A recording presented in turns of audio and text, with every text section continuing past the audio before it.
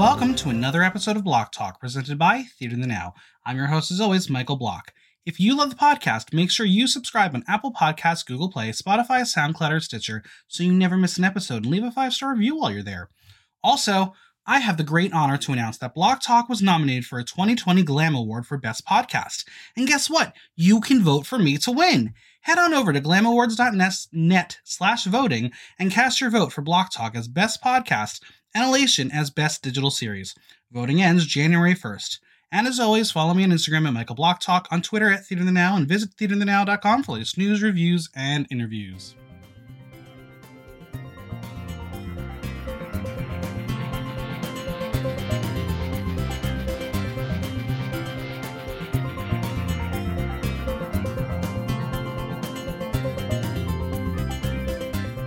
You can find her all over the World Wide Web, and now she's here on Block Talk. Say yeehaw to the fabulous Poison Envy. How are you?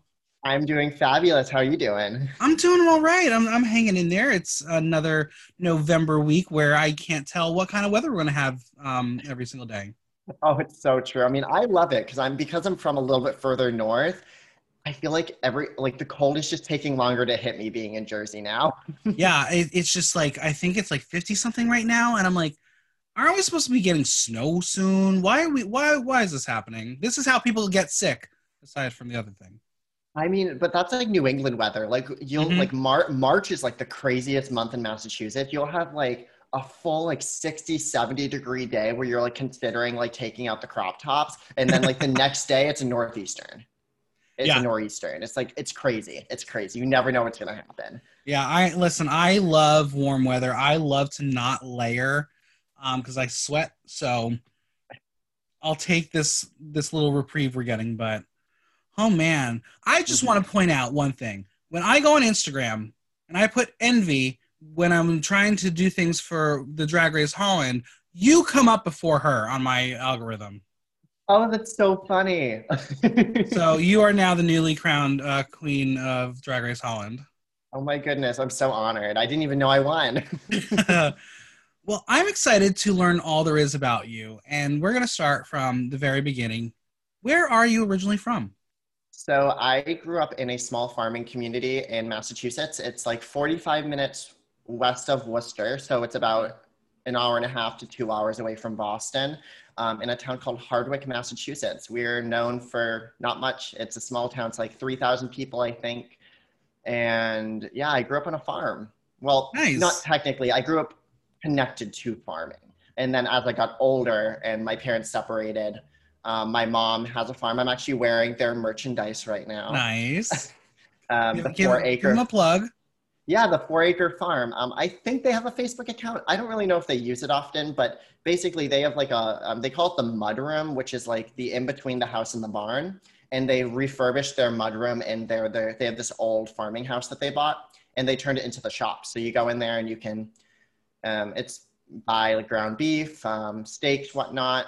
They have them all labeled and priced out, and then they have eggs. And my mom also crochets Afghans that you can buy, so you can buy little crafting things too. That's awesome. And they're located right on the main route in Hardwick. So that's pretty awesome. Now, growing up near a farm, by a farm, with a farm, did you learn how to do all the things you do on a farm? Most of it, yeah. I mean, I actually milked a cow for the first time. I never had dairy cattle, so I never did anything like that. It was mostly like my mom's boyfriend has beef cattle, so we do not do the slaughtering. We send them away to a professional that does it humanely. But I helped a lot with like hay farming, was the one I did a lot in. So I was more the agriculture, like the crops. So I did a lot with haying. I did a lot with gardening with my mom, also with my grandmother. So that was sort of where my stuff was like. Have you incorporated that into your drag at all? It's only recently that I've sort of started embracing it a little more.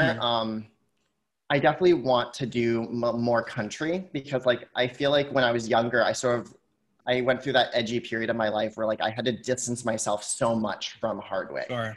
And now I'm just sort of like, no, like 90s country is like sort of like a part of my life and it's a part of my upbringing. And so like, yeah, I want to incorporate more of that because like 90s country is so gay and everything before that. But like, Do you have so a good. favorite 90s country song or artist?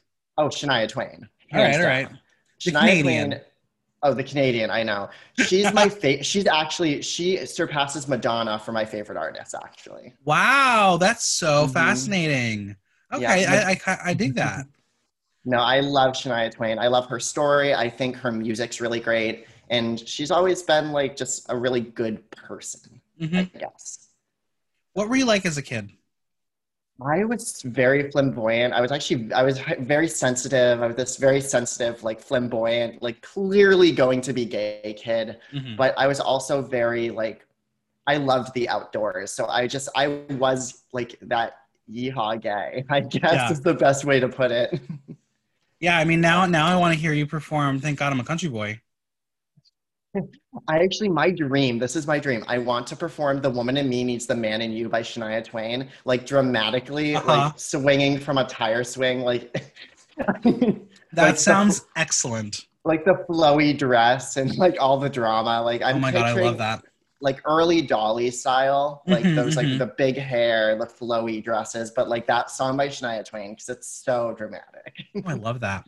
Okay, so from farm to school, where did you go? So I went to Clark University, which is in Worcester, Massachusetts. It's about 45 minutes away from my home. It's a small liberal arts college. Um, I ended up going there because they gave me the most money. Also, it was my top favorite school in terms of all the Hmm. schools I toured. It just sort of like it was close to home, which for my family at the time was really important, but also like it was a very, very left leaning liberal school, Hmm. which is something that I wanted. I didn't want to go to a Catholic school, even though I did apply to a few of them. I didn't want to go to something where I felt like I couldn't express myself. Sure. Like What did you study there? I studied, so it's a very long title. It's cultural studies and communications was my first major. It's a communications degree. I just focused on gay stuff mostly. I didn't do anything practical in college. And then I You want double to do majored. any of us? No. No. And then I double majored in comparative literature with a focus in Spanish as a second language. Nice. So when did drag enter your life? Was it during college? Was it after college?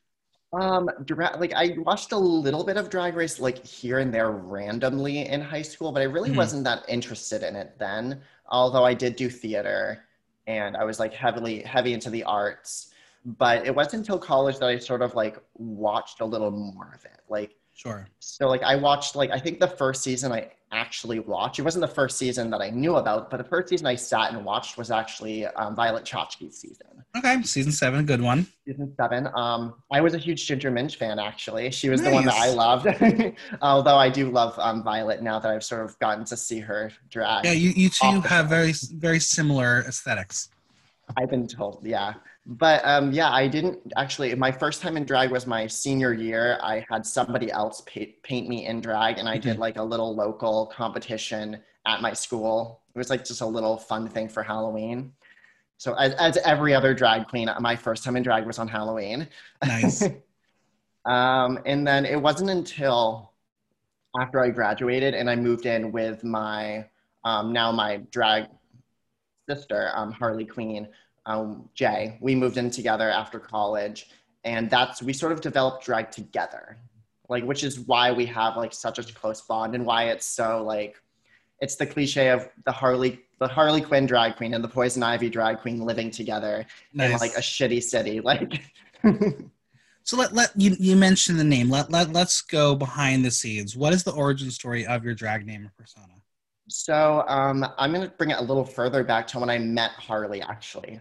Sure. Neither of us had done drag. Harley had moved from Boston back home to Charlton and was working at a local mall while they tried to like figure stuff out because they have their own personal Joker in Boston that they had to get away from basically. Hmm.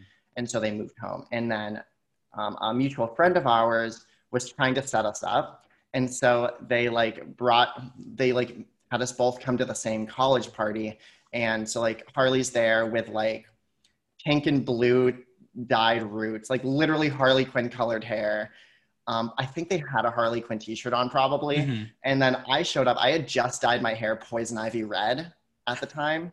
And I show up and it's like freezing, and I show up in full hoe, and like we literally look at each other, and like Harley was so pissed. They're like, "Oh fuck, I'm not the cutest one at the party now." And then I ended up taking them home, and we didn't have sex, but we hooked up.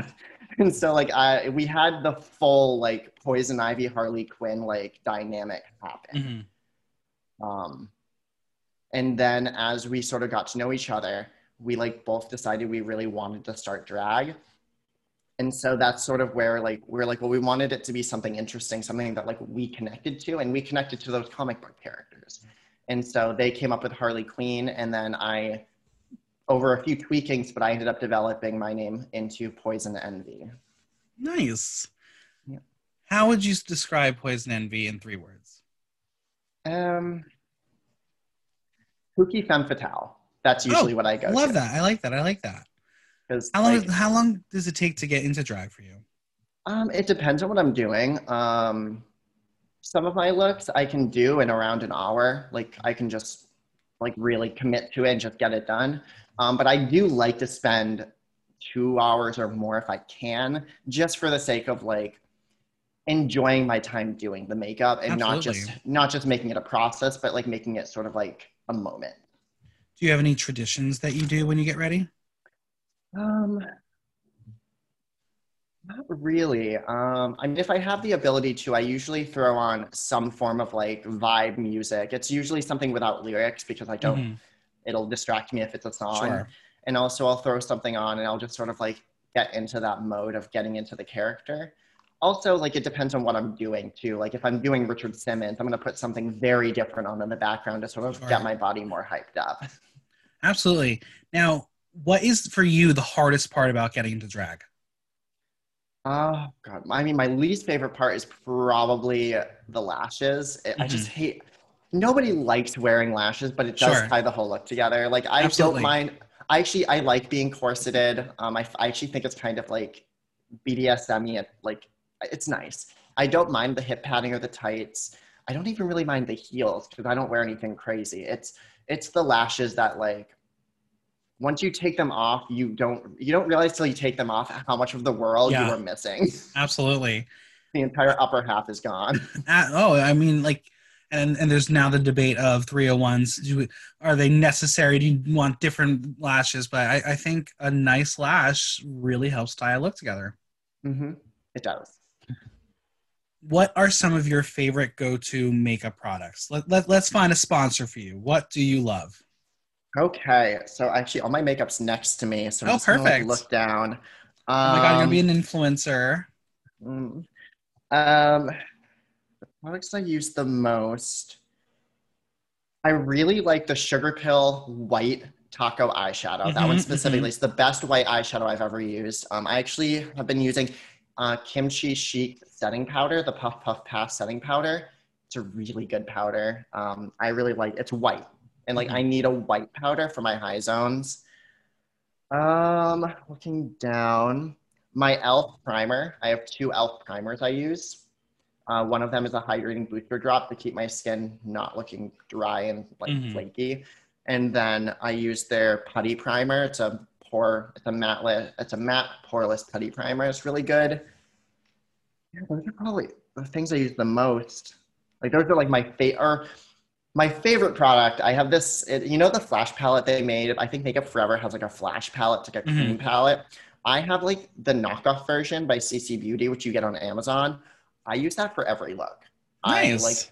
I do my brows with that. I do like, if I'm ever doing a colored foundation look, which I do pretty regularly, I'm using that palette to like do my foundation, so. Did you go through a lot of different products before you settled on the ones that you currently use?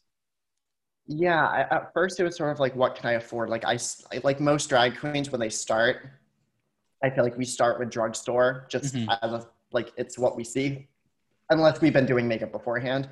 Sure. And then I sort of went into like Mayron was a big one. I used a lot of Mayron products for like my face.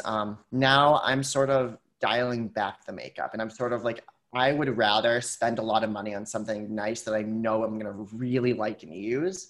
Absolutely. Than save money, but end up having to like take it on or really have to work the product. Like my foundation. Go ahead. I was just gonna say my foundation now is Juvia's Place, which is a really like good liquid foundation. I feel like even though it is full coverage and a heavy for like most people everyday wear, it's not as heavy as what I was wearing before, so my skin is a lot more refreshed. Yeah.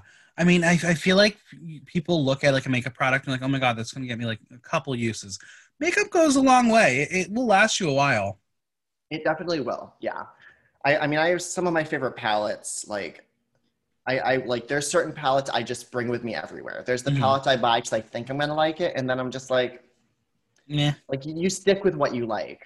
And absolutely. unfortunately, my favorite shadows are not cheap. My favorite shadow brand is Visart or Viseart. And their palettes are like this big and it's like $90. Woof. But they're so good. Like, I Now, can't. if you got to create your own palette, what colors are we seeing in there? Ooh. Hmm. A lot of like, well, no shimmers. Okay. I don't like shimmer. I don't like glitter. Sue me. Um, a lot of like reds and greens, definitely. You would have a very good black shadow because you need Uh-huh. that. Uh-huh. I would need a good black and a good white. But then in terms of colors, I do a lot of like orangey brown, so a lot of like orange, a lot of earth tones. Like Sure. picture like a rose bush. Okay. Like a lot of reds, a lot of like the browns, a lot of the like orangey sort of like rusty browns too. A lot of my background. Yeah. A nice Merlot color would be nice. Something where I can do a really nice blown out smoky eye that's sort of like dark and like menacing. I love that. Who were some of the people that helped you out in your drag journey when you first started? Basically, everyone that I got to know in Worcester. Worcester has a pretty fun scene. It's a small scene, but like I have a lot of good friends out there.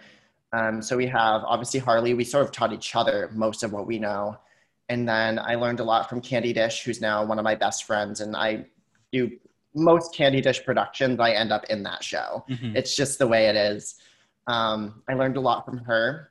I learned a lot from my drag mother, Nikki Luparelli, who is not a drag queen, but she's still my drag mom. I've learned a lot about like production, how to run a show, Sure. how to be a smart performer, and how to be good with events. And I think those are things you don't often learn. You sort of learn the hard way. And I've gotten to learn a lot about like the production value of a show. Absolutely. What how would you describe the Worcester drag scene?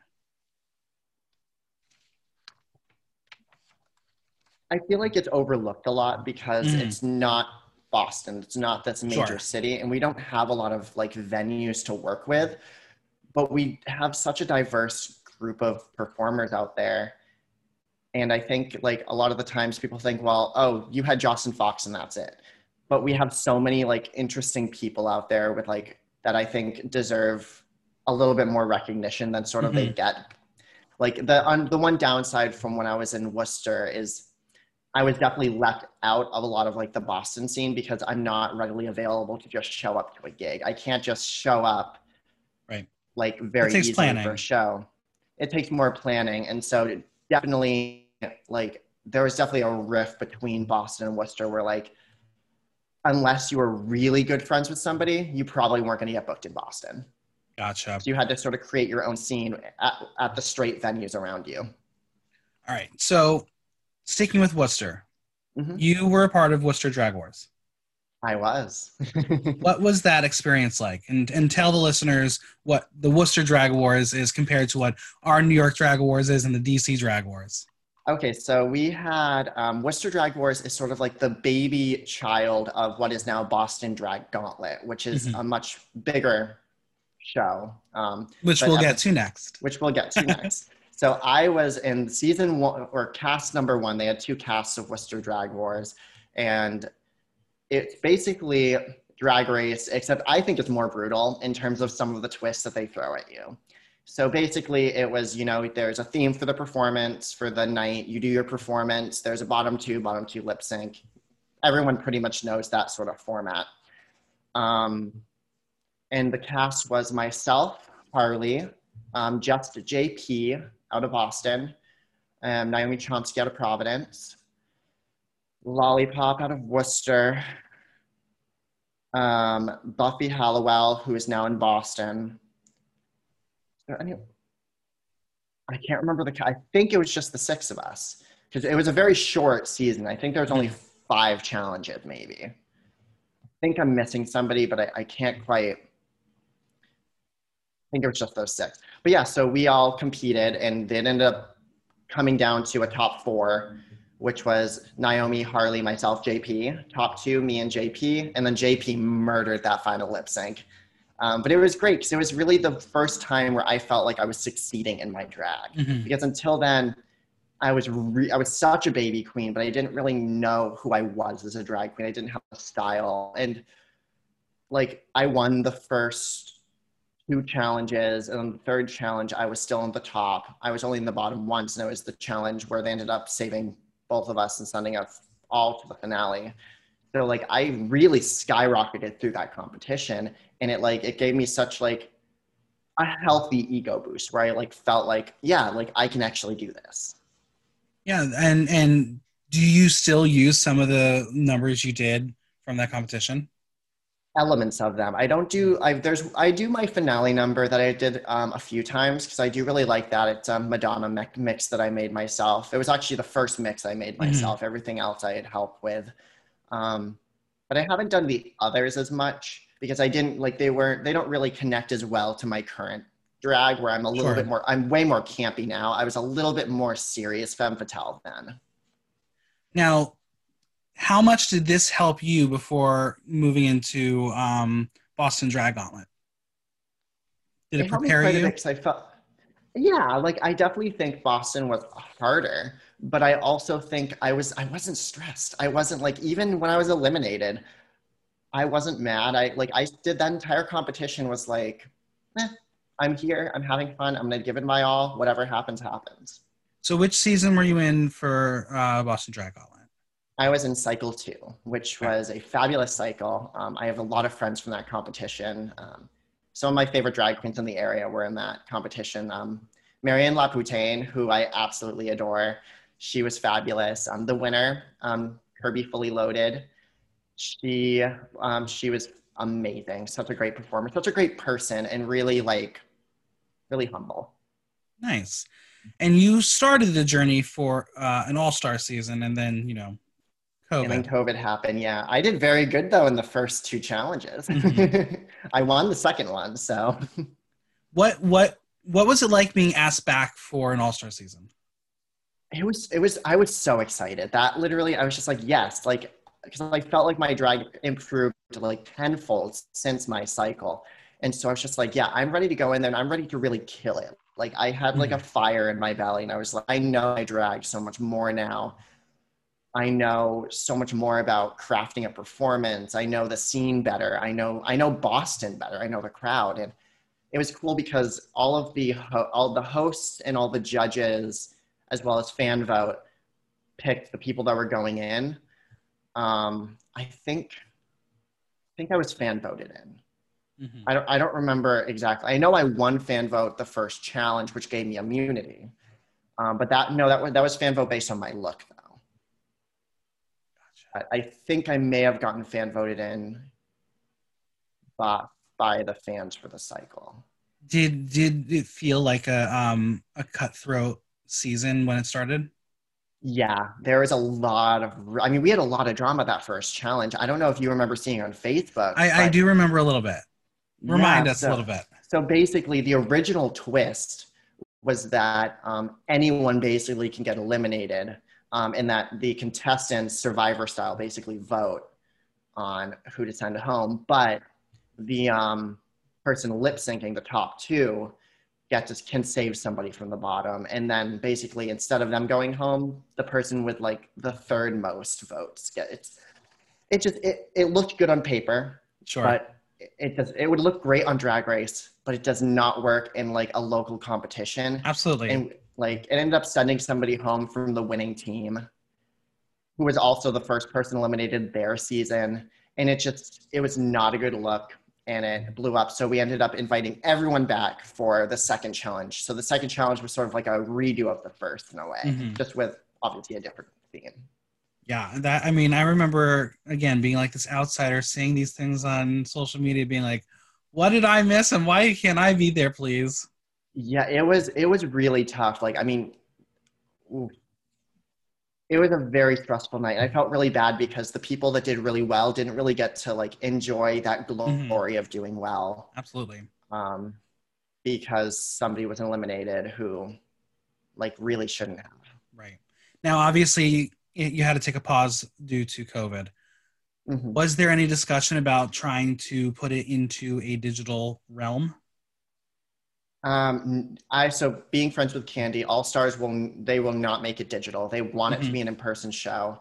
So Absolutely. the current this isn't obviously out yet in terms of information, but this is sort of like this is the idea floating around. Is they're going to probably do a few more seasons of Boston Dry Gauntlet and then they'll redo an All Stars because a lot of Hmm. us have moved, Right. and I'm just saying I'll go back up to do All Stars. I don't care. The prize package for winning All Stars, I'm pretty sure, was bigger than what Wanakiki gives their winner. So, Okay.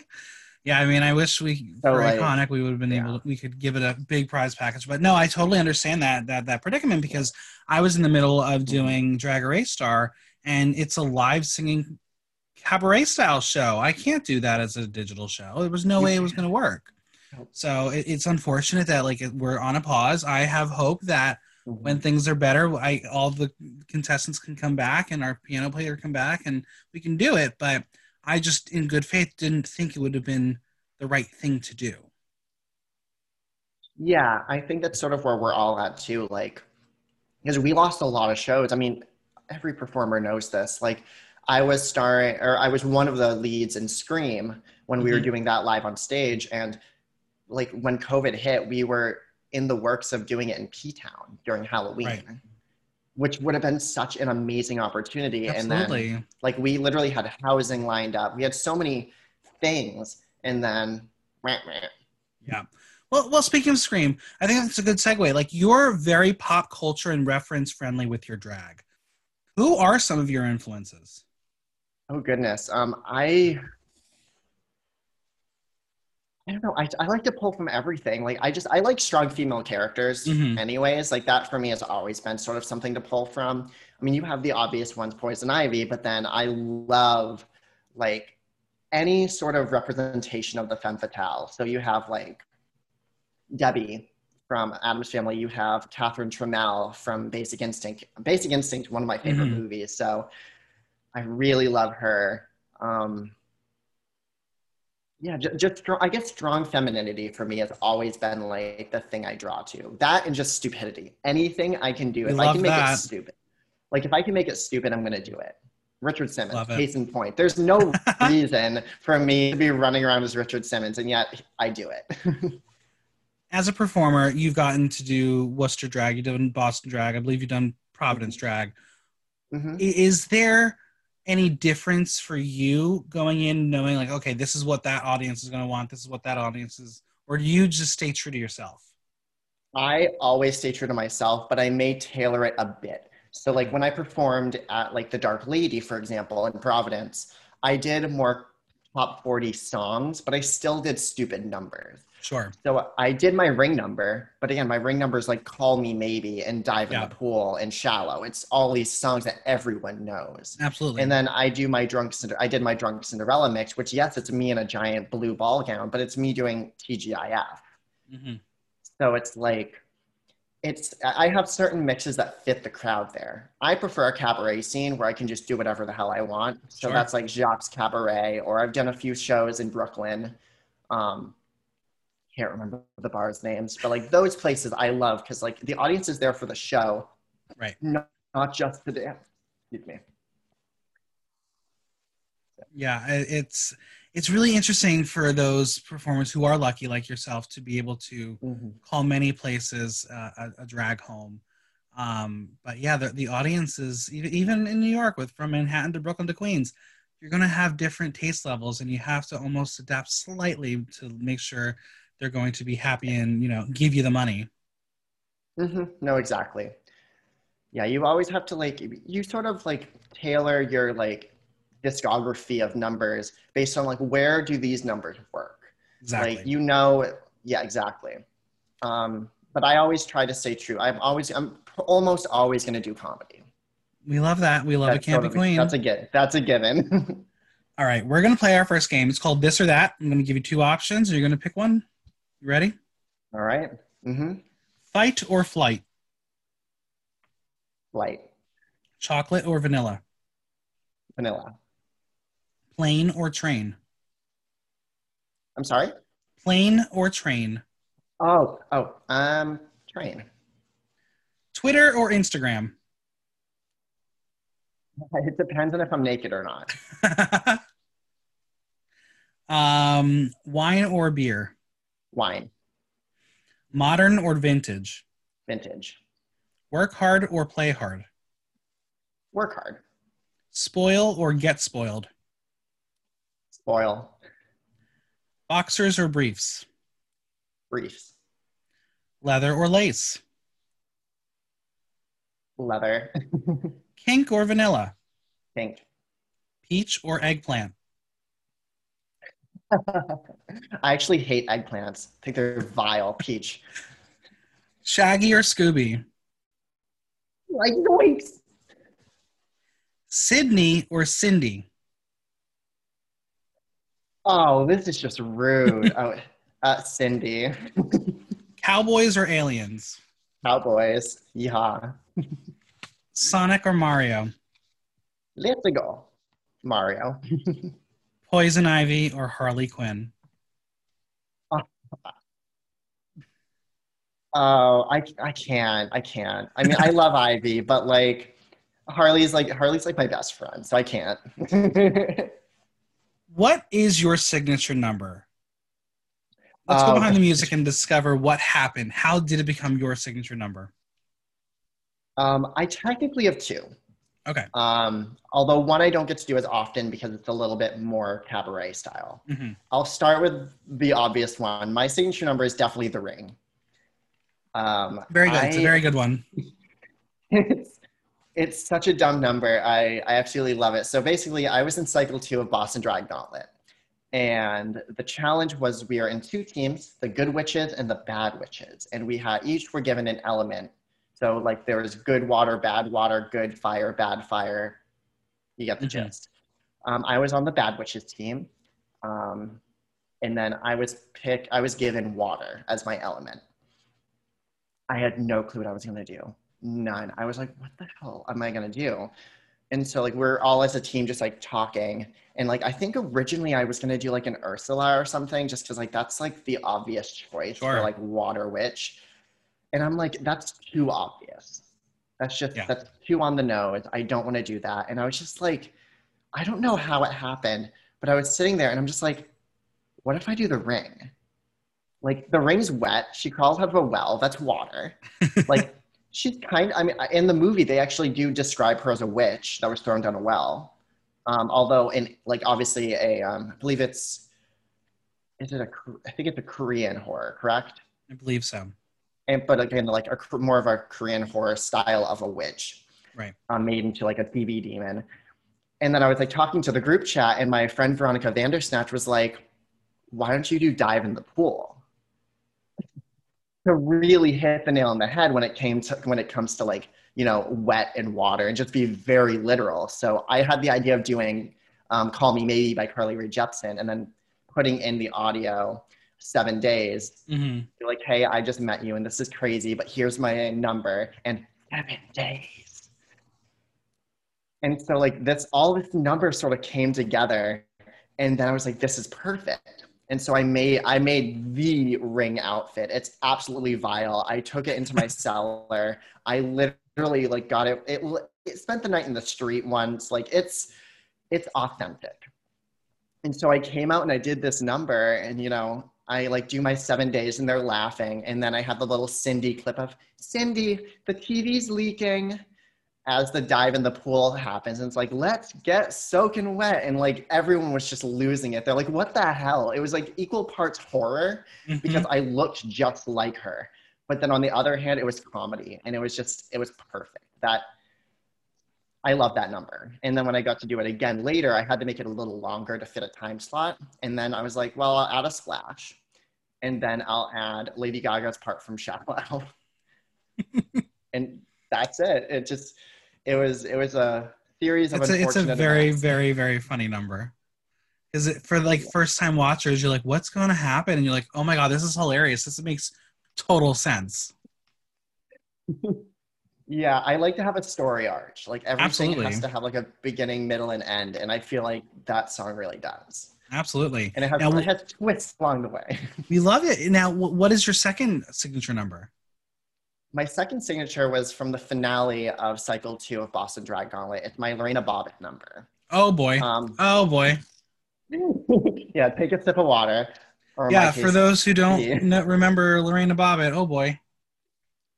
Yeah, in the 90s, Lorena Bobbitt was a housewife, and she had a very abusive husband. So one day, she cut his penis off. He ended up making porn afterwards, I found out. He ended up getting his dick attached and did some porn. But yeah, so I was just like, I feel like this is like the pinnacle femme fatale sort of idea. Like when you think like a killer woman or like a woman that's like gonna kill her husband, like that's like the worst thing that most men can imagine. And so I was like, I found this song called The Dismemberment Song by, I think the band's name is Blue Kid.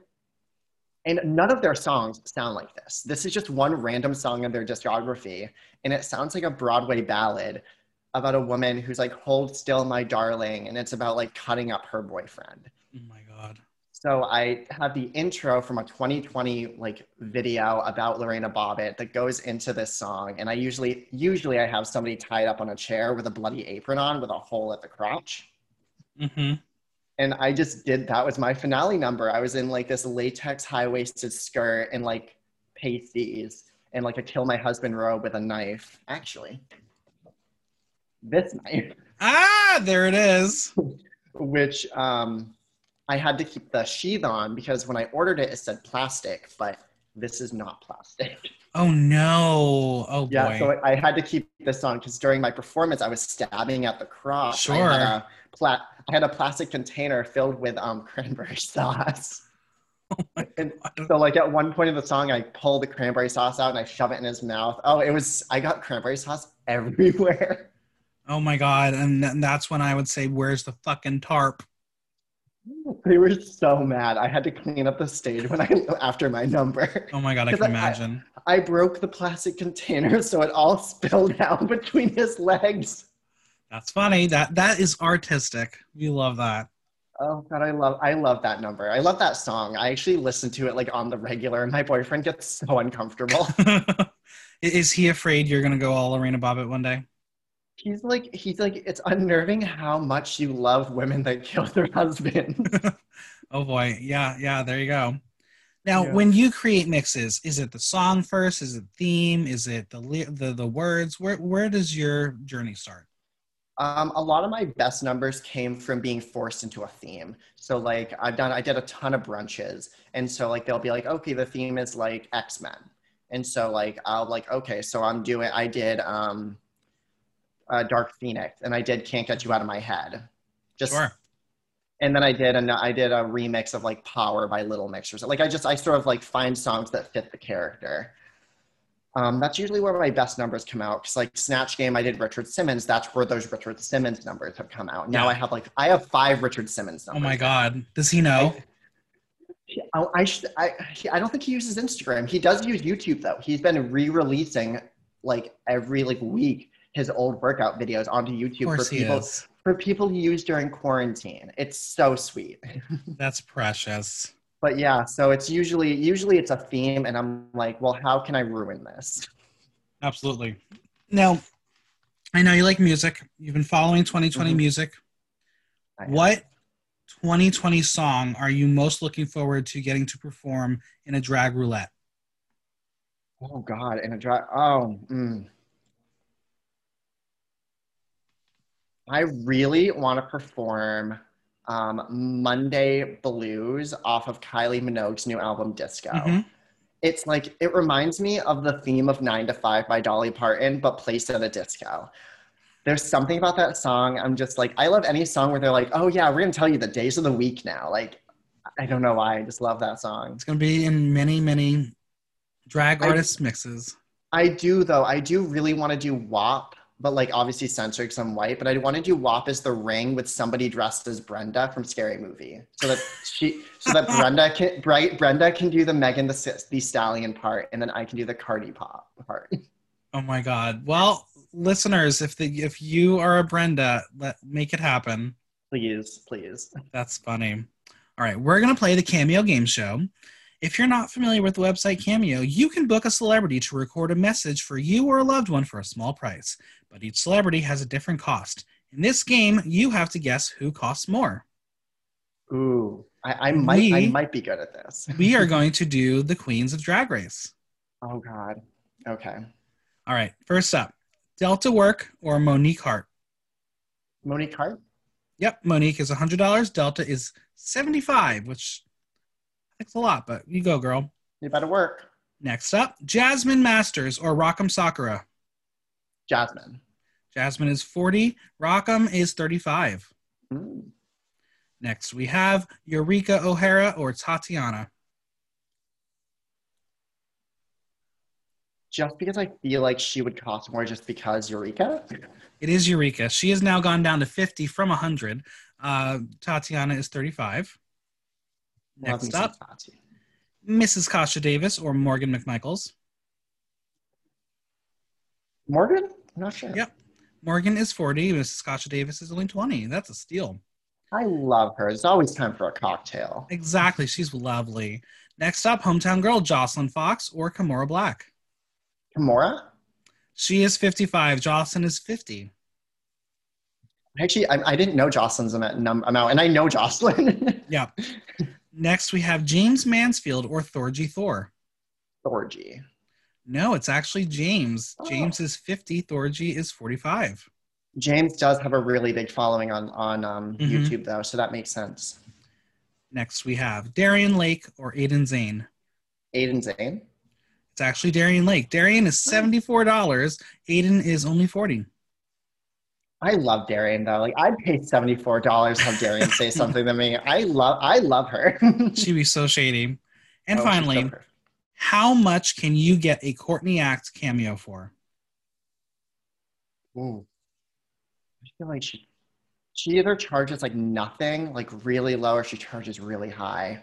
I'm gonna go with like 75. She's at $100, which is not the highest drag queen from Drag Race on Cameo. Oh, is it Shay? I think Shay's not on there. I think currently it's Latrice at 125. Alyssa and Shangela, when they are on there, are usually 150. Yeah. See, I only said Shay because I know when Shay got off Drag Race, her booking fee was higher than some of the winners. So that's why I was like, you know who has? I think the highest cameo price is actually what's her name? Carol Baskin. Carol Baskin has a very expensive cameo. She is not the most expensive. She's I think $300, but yeah. No, Dick Van Dyke is $1,000. Okay. Caitlyn Jenner is $1,000.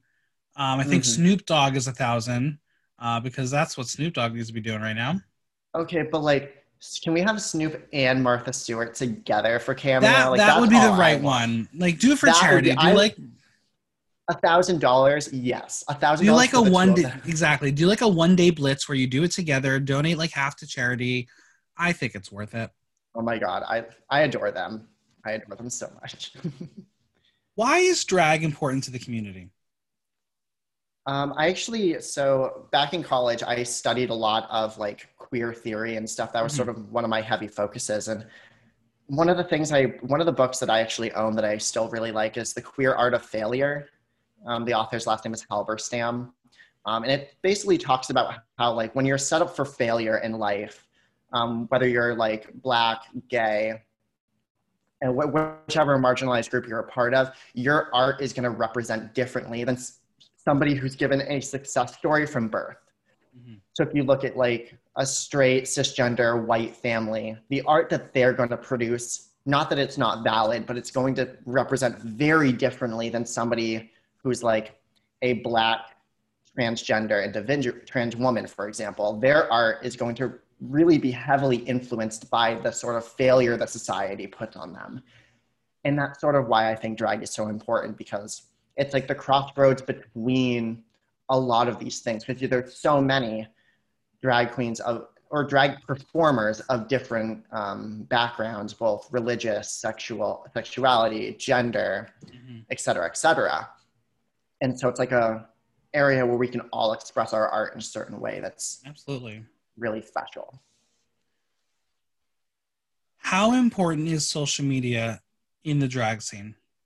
Well, right now it's crucial, but I think it's a really huge platform because it's given us the opportunity to speak with people we may never have been able to speak with, to even speak with brands, like even things like brand, like social media people that work for like different makeup brands being like, oh, this is this great makeup artist, but they live in the middle of nowhere. Let's send them products and have them promote them. It's like you end up like taking communities that would have never really been connected, and you're pushing them together and like allowing them a conversation place or a start.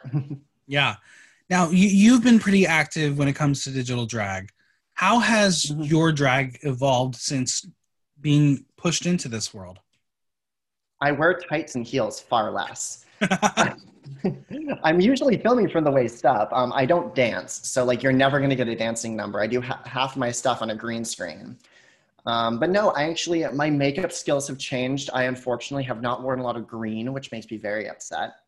But no, I've sort of tailored a new skill, which is like, I now know how to like make a video, which is something I didn't know how to do before. And now I'm even editing other people's videos for them to help them, you know, get a nice digital drag thing filmed. It's also helped me focus on like the craft of making something. So like, I'm not just lip syncing once for an audience. I'm lip syncing 5, 6, 7 times, all with different takes, different outfits, different angles, different whatever. And then I'm taking those individual pieces. I'm seeing the things I like, seeing the things I don't like, and I'm able to like really focus in on my performance and fine tune it. And someone who says they're a storyteller, I'm sure this has been an opportunity for you to dive even deeper into your storytelling. I'm able to tell stories that I wouldn't otherwise be able to tell. So I'm able to like make things sort of come alive differently. I'm able to have multiple looks in one performance. I'm able to like the visual media is so cool because I can like tell different messages that I can't otherwise tell like with just me on a stage that doesn't have a screen. Yeah. Have you found it easier, harder to get an audience to come to your digital shows? Much harder. I find it's hard because you have to look at the time slots differently than you do a drag show in person. It's also hard because like it's like pulling teeth to really get people to support it because like people like when they're drinking at the club and stuff, they want to give you money because it's like the interaction with you. They want to be like, oh, this drag queen that I think is beautiful, that I think is funny, they interacted with me. Right. So it's like a trade of services. Whereas when you're doing something digitally, there is a little bit of disconnect, even though I'm in pretty much every chat room for the digital shows I do, because they're all pre-recorded for the most part.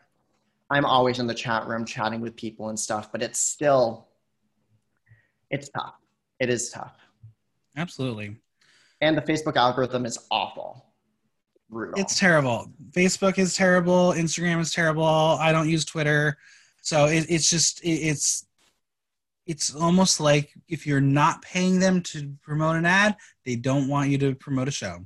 But even then, as somebody who's worked in the burlesque scene for years too, like they hate any representation of like the female body.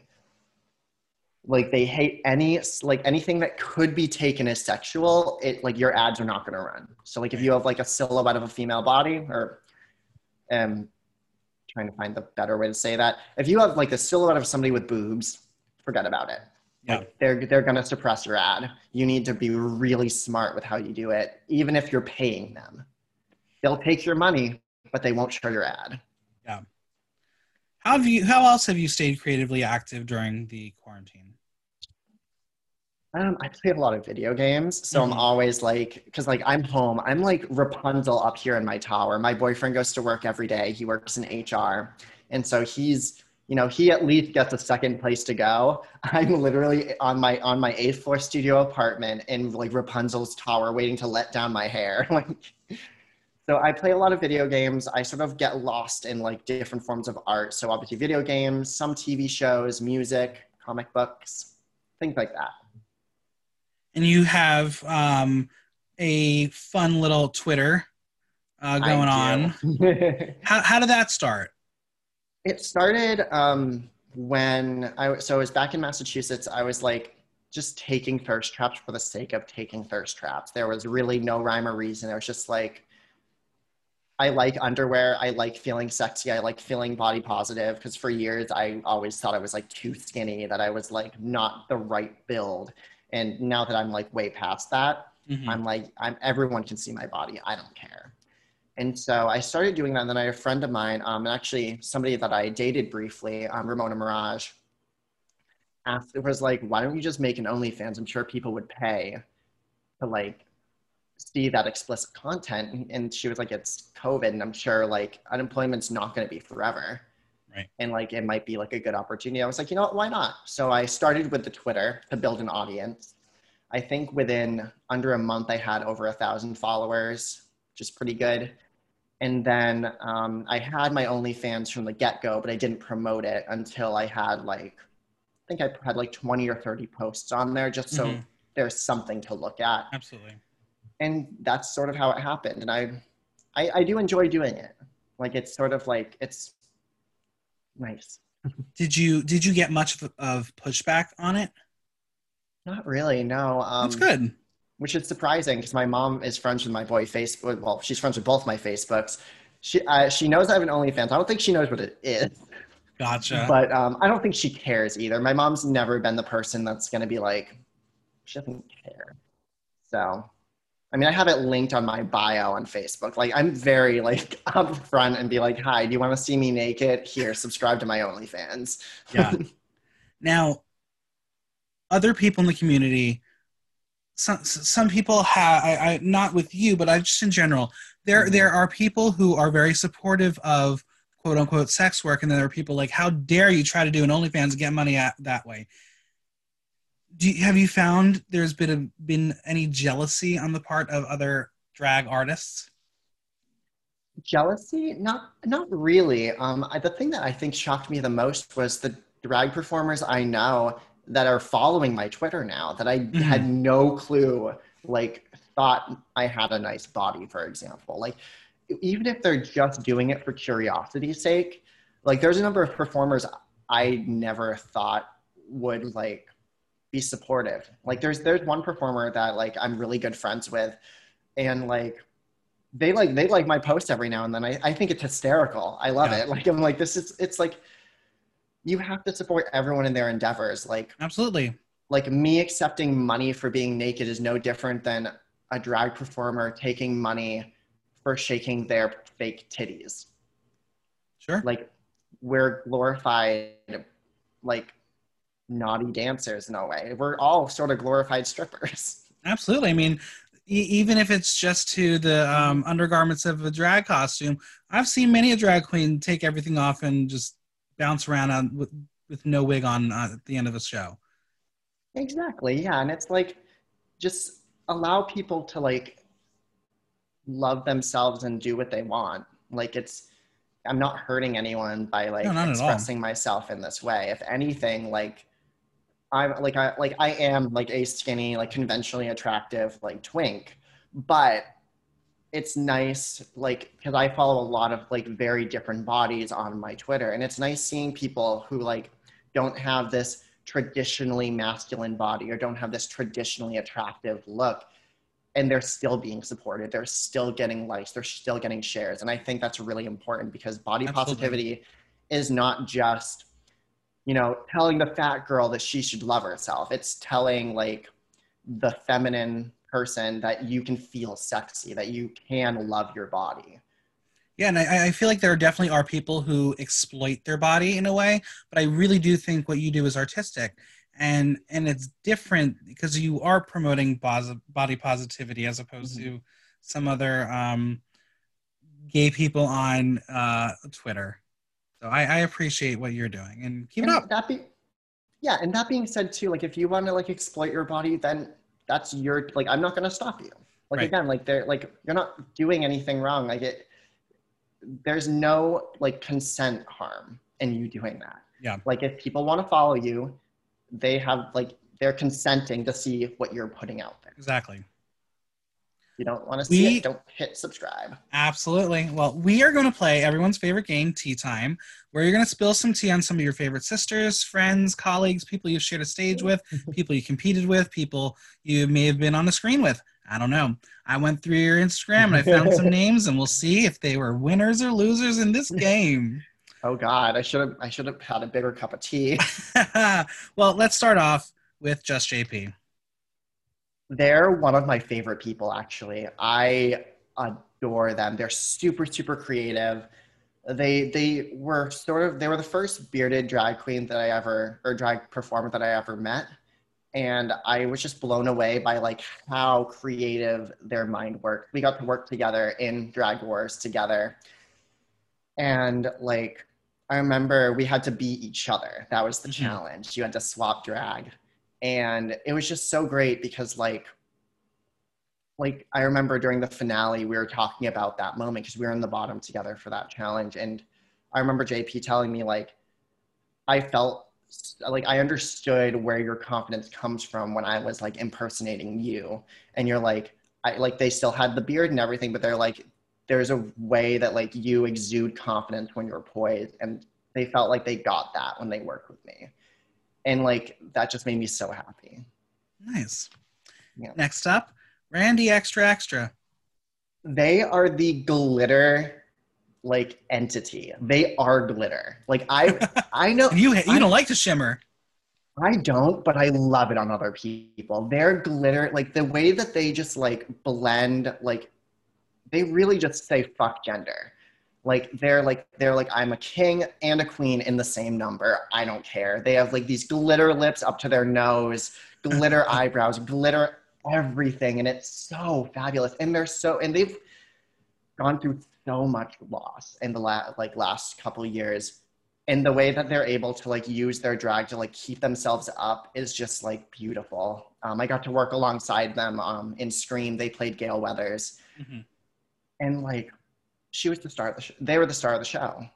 And like I love them. They're love you. Next up, Veronica Powers.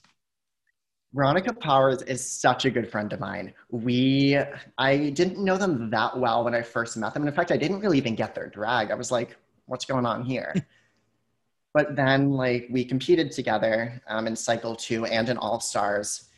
And it was just like getting to know them. They're such a genuine person. And they really they just look at things differently. And I think that's so respectable. Like they don't let anyone tell them that their drag is not valid. They don't let anyone tell them like that their drag is not not right. They commit to what their drag is, even if people don't like it. And I think that's amazing. Next up, Ninny Nothing. They're my drag crush.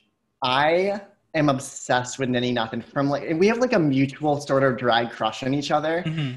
I think one, the marketing is genius.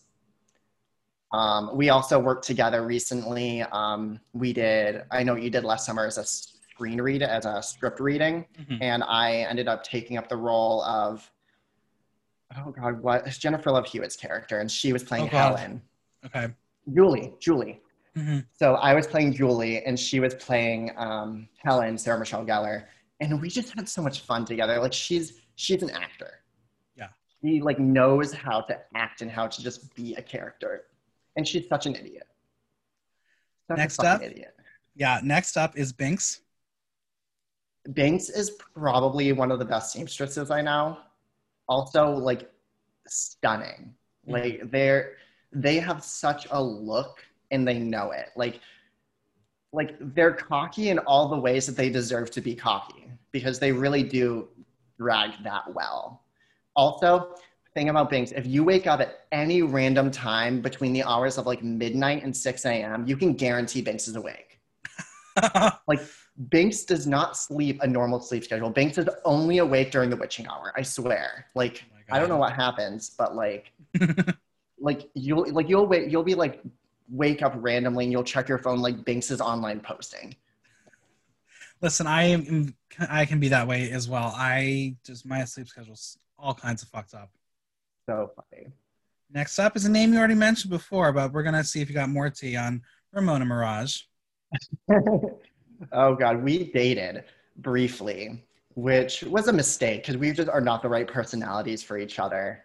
But they've always been really good to me, and they've always been really supportive of my drag, and also one of my harshest critics. Mm-hmm. So like when I was competing, they would literally like be like, "No, you're just delusional. You didn't do a good job." Like if I didn't do a good job, they weren't gonna sugarcoat it. They're very, very honest.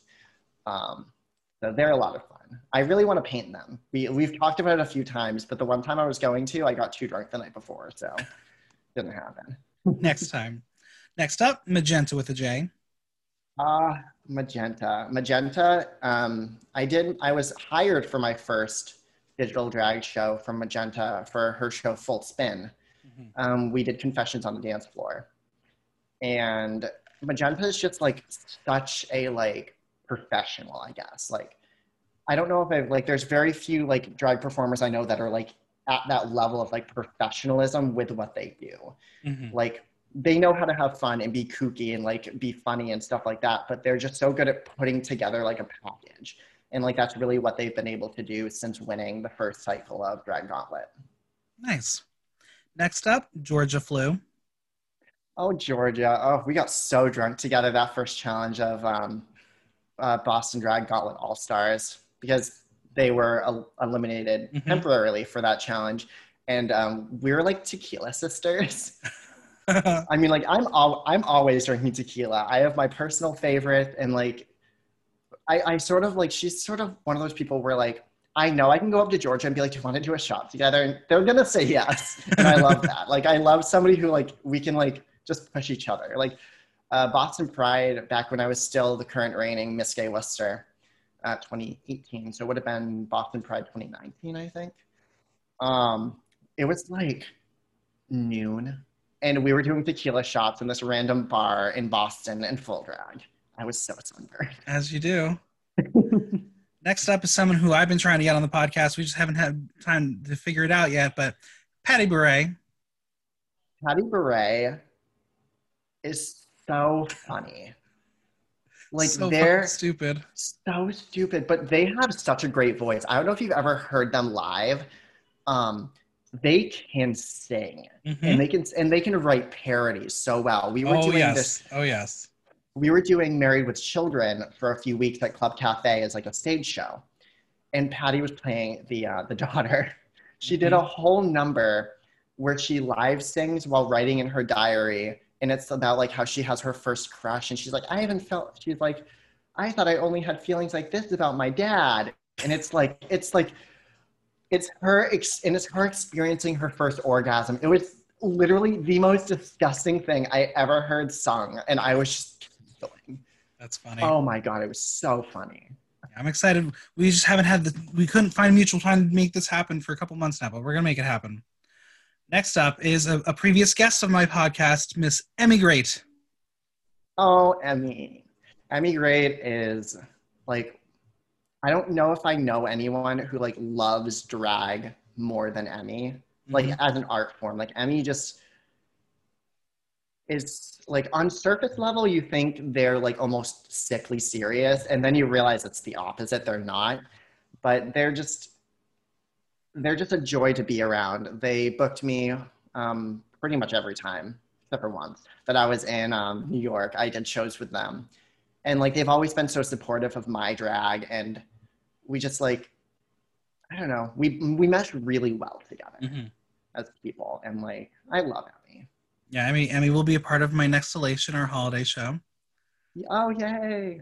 Last Emmy said she was either going to do Celine Dion, War Is Over, or she was going to do Say Something by Kylie Minogue just because she wanted to do it. And we're like, that's not really holiday, but you go. If you're going to glitter, make it glitter, fine. She told me that actually. She was like, she's like, I wanted you to say something just because. Yeah, we're like, I do love that song, but okay. Next up, another New York queen or Texas queen right now. I don't even know what the fuck happened there, but Ms. Ritzy Bits. Oh, I always follow them online, and then I was looking for a gig around last New Year's Mm-hmm. because me and my boyfriend we were going to see the last Star Wars film together in theaters, and so I was like, well, I have a Sunday, let's do brunch, and I'll try to get a brunch gig. And so like Ritzy ended up offering because obviously Bobby used to work in nightlife, so he knows like everyone in the Mm-hmm. city, and so he's like, hey, you should hire my boyfriend. He's a pretty drag queen. He's funny. So she's like, originally she said, I don't know if we can pay you. Like, it depends on really the turnout because again, it's like New Year's.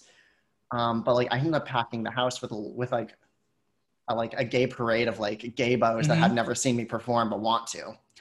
Um, and it was so much fun working with her. Like, I just thought she was like a pretty like dancing queen just because I didn't know her. I'd never seen her. And then she's doing like slow motion cartwheels to like Ariana Grande, and it's hysterical. Yep. She's also the prettiest, like 4 foot tall person I've ever seen. Yeah, she is. Like She's something. she is so funny. And also her face during my ring number is one of my favorite things to see out of the corner of my eye. It's just her screaming. Like Yeah, because that was when the first time I saw you perform live, yes. and yeah, it was a fun time. I wasn't prepared for that number, and I was like, because it's holidays, and you still had like the Christmas lights out and the trees, and you're fucking doing the ring. I didn't know what else to do. I'm like, well, if I'm gonna bring some numbers, I'm gonna bring like two. You're gonna make you bring the moneymaker. Well, I was like, I'm gonna bring the two femme fatale numbers for the sake of like, give them something they expect, and then Yeah, just come out of left field. yeah, because you ended with that one, so like any pictures you took was in that look. Yeah, every selfie people have with me is just like hair in my face and this disgusting like. Oh God, I did Jello wrestling actually as the ring, and God, I never watched the dress.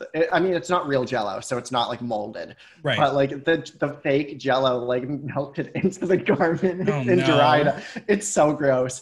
That dress it had its own bag with the wig, with the corset, with the tights. That it's in one separate bag, like that's tied up. funny. All right, next up we have Candy Dish. Oh, Candy Dish is one of my best friends.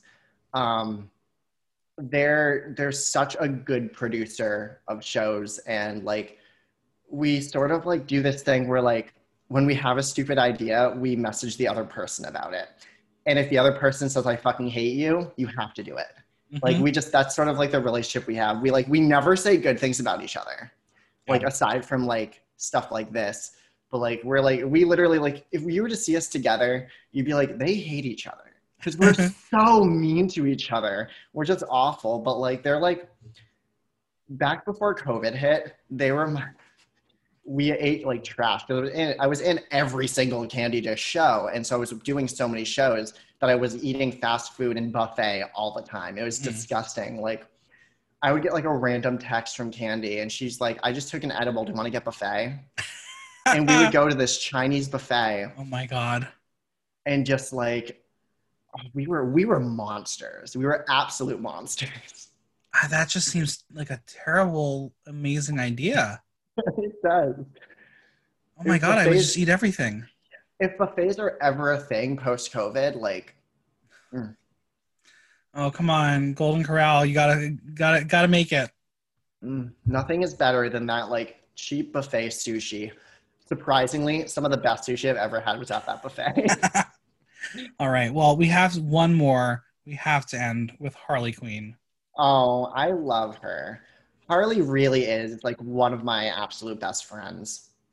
Like we've just been through so much together. Like it's sort of like we have fought, we've gotten into fights, but like it's like I can't physically stay mad at her long Hmm. enough for it to like sink in. Like we started drag together. We lived together for 3 years.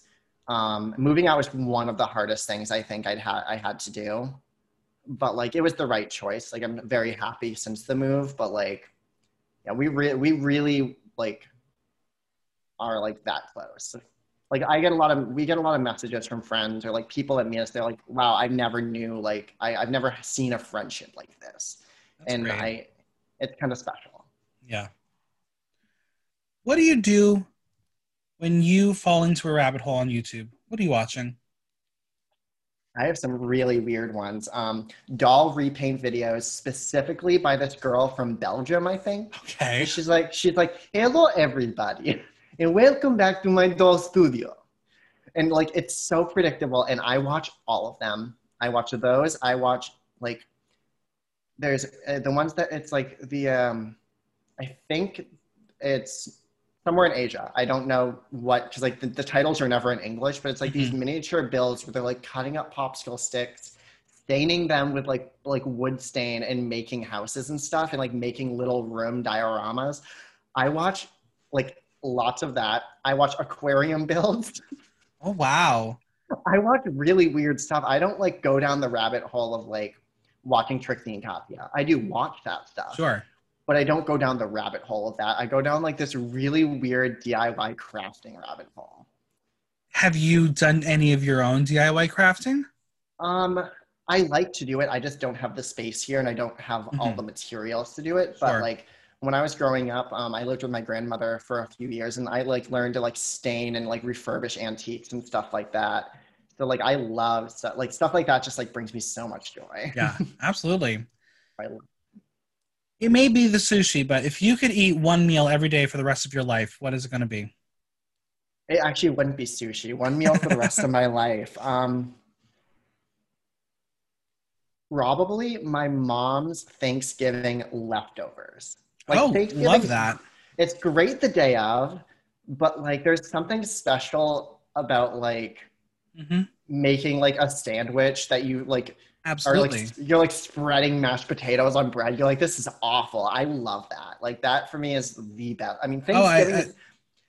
I totally agree. I mean, for me, like my mom knows when she's getting stuff for Thanksgiving, she has to get me my white cheddar, my sourdough bread, and my herbed mayo for my leftover sandwich. You need it. Like for me, it's like Thanksgiving is the single best holiday. You don't have to get anyone anything. You just show up and eat. Yeah. Like, oh my God. And if you're going to get something for someone, you bring a pie, which you can then eat. I'm like, this is great. I love it. And it's going to be interesting this year. I mean, what are your Thanksgiving plans? I'm probably going to cook a dinner for me and my boyfriend. I'm definitely going to do a full dinner, but it's going to be like smaller. So I'm probably going to get like a turkey breast instead of like the whole turkey. But I'm definitely going to do like a home style dinner. I'm going to make my mom's mashed potatoes. He doesn't do green bean casserole. I was raised on it. I know a lot of people don't like casseroles. It's such a white person food. It's very good. Very good. But I do like green bean casserole, so I'll make like a mini one for myself. Like I only will eat green bean casserole on Thanksgiving. That's the only time. Yeah, usually, it's like holidays I'll have it. I'm thinking I kind of want to make cranberry sauce. Like I do love the jar and like the ridges and everything. There's something like so Americana about that. But like I kind of want to try making it. Like I have all the time in the world now, so might as well cook. Maybe I'll cook the dinner naked, film it, and put it on OnlyFans. There you go. I am sure there are definitely people who would watch. We are going to move into the Pop 5 Rapid Fire. I'm going to give you 5 pop culture things, and you are going to give me a word, phrase, story, whatever you want to talk about for each. Okay. Number 1, Kylie Minogue's Disco. Perfect. Yeah, it's a good one. It's my first listen, I was like, they're all the same song. And then I was like, when you take it and you go individually, you're like, okay, I'm jamming out. This is oh my God. Album. It's my favorite album of 2020. Even more than Chromatica. Wow, like those are fighting words. They more than Confetti. I haven't listened to the whole Confetti yet. I like their music, but it's not like my go-to. That's fair. That's fair. But yeah, Kylie Minogue's Disco is my favorite album of 2020. You can cancel me now. It's fine. Nice. Number 2 is PS5.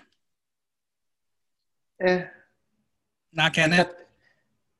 I have a PC. Like I'm a PC gamer. I use the God console. Like if I can't have 45 mods on my video game, I don't want to play it.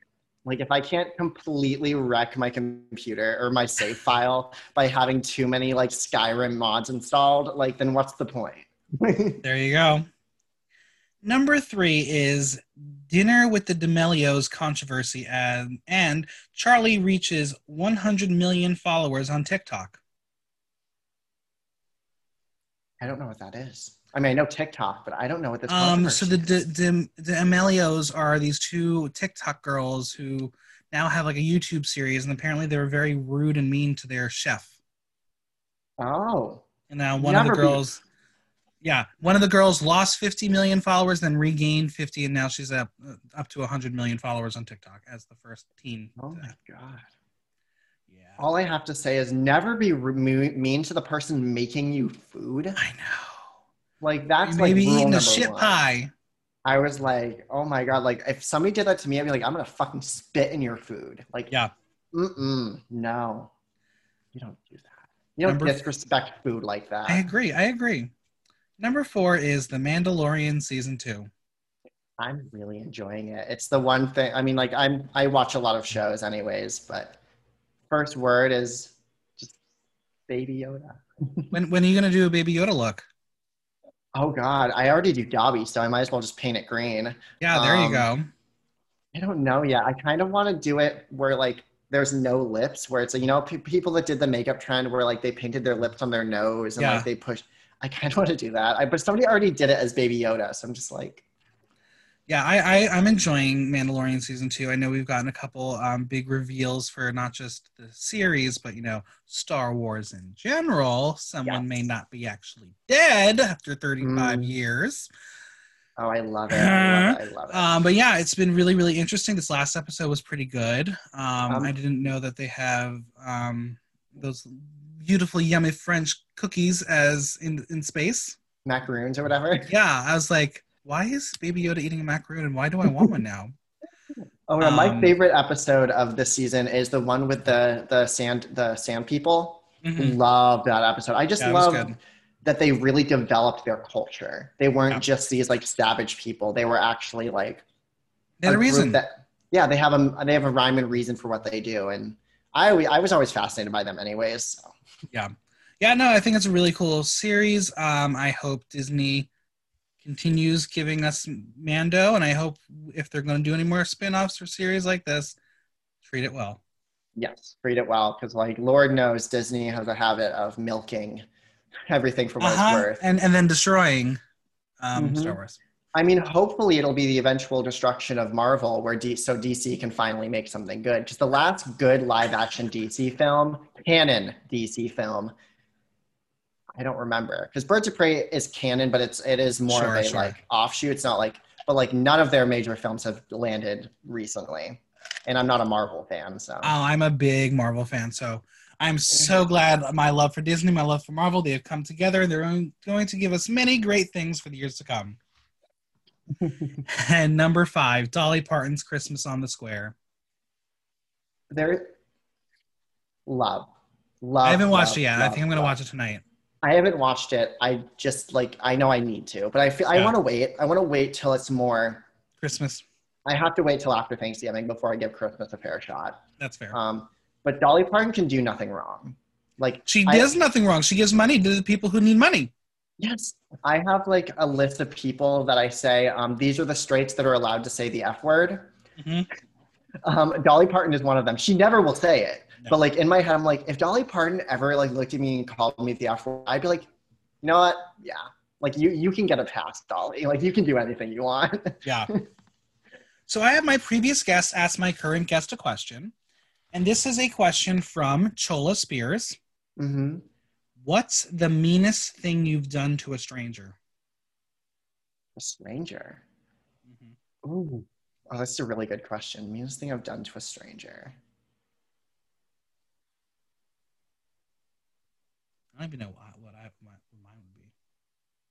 I don't know, because I mean, I was a barista for a while, so I'm sure I've done something petty to like some random woman who came in and was treated me badly. Spell their name wrong.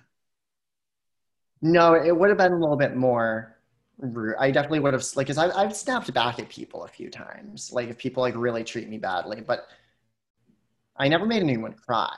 So I don't know. I'm trying to think of like the meanest thing I would do to like a stranger. That's or someone who's not like necessarily a friend. I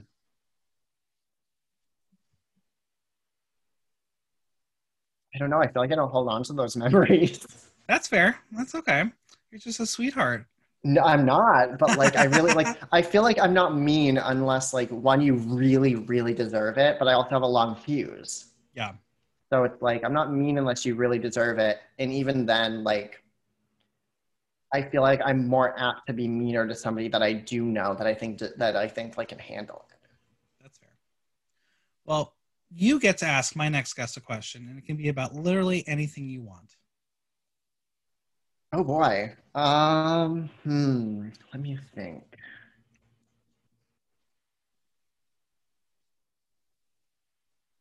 Might have to edit this down or add some like Jeopardy music. Hmm.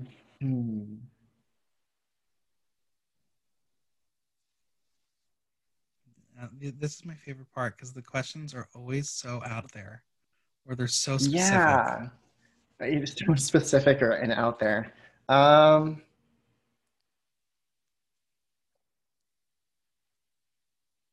if you had to pick a celebrity, dead or alive, to take a very strong edible with and film the encounter, who would it be? Oh, I love that. That's fun. That's fun. Now, I love getting lost in the sauce. Do you know who yours would be? Oh, Oscar Wilde. Oh yeah. Oh God. Oh, the things that would be created. I would love. Oh my gosh, just us. So great, especially in the modern world. Like me putting on like something like Moving Planet or something like. Yeah. Oh my God, that's funny. One of my rituals I do is I take an edible and I put on Planet Earth. Oh God, I would just get lost. I would just stare. That's what I do.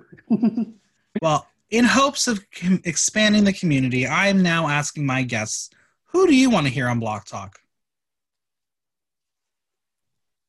Nikki Luparelli. She is one of the, obviously she's my drag mom, but she is just so funny. Like she can talk about anything. She's also, her resting like blood alcohol level is like a 0.07. She's always smoking weed. Okay. So like she's always in the right mindset to be like kooky, weird, and funny. So, and she has a huge, like you can like, she's done just so many awesome shows and stuff. So you'll have a lot of fun looking her up. I think she has a wiki page too. Oh, we love that. We love a wiki page. Well, where can everyone find you on social media and Venmo? Swallowed the wrong way. That doesn't happen often. So you can find me. Good segue. So you can find me on Facebook at Henry Butler because Facebook hates the fact that I have a drag name, or my Poison Envy, POISE_NENVY. I have a Facebook page. Not COVID. You can find me on Instagram at Pick Your Poise, PICKYOURPOISE. I also have a Twitter with the same name, but I don't really use my drag Twitter as much. But you can find me on my NSFW Twitter at YeehawTwink1. That's also my username on OnlyFans. If you would like to subscribe, it's only $4.99 or $13 something for 3 months. That's a deal. It's a fucking deal. And then you can Venmo me at Poise-Envy-1. That's my Venmo. There you go. Well, it was so much fun chatting with you. Thanks for coming on. It was a blast. I haven't gotten to like just chat about stuff with people for a while. Usually it's like random Facebook banner. The biggest thanks to Poison Envy for coming on. Subscribe on Apple Podcasts, Google Play, Spotify, SoundCloud, or Stitcher, and leave us a review while you're there. If you have any questions or comments, drop me a line at theaterthenow.com via our question link. Like, listen, love. Until next time, I'm Michael Block, and that was Block Talk.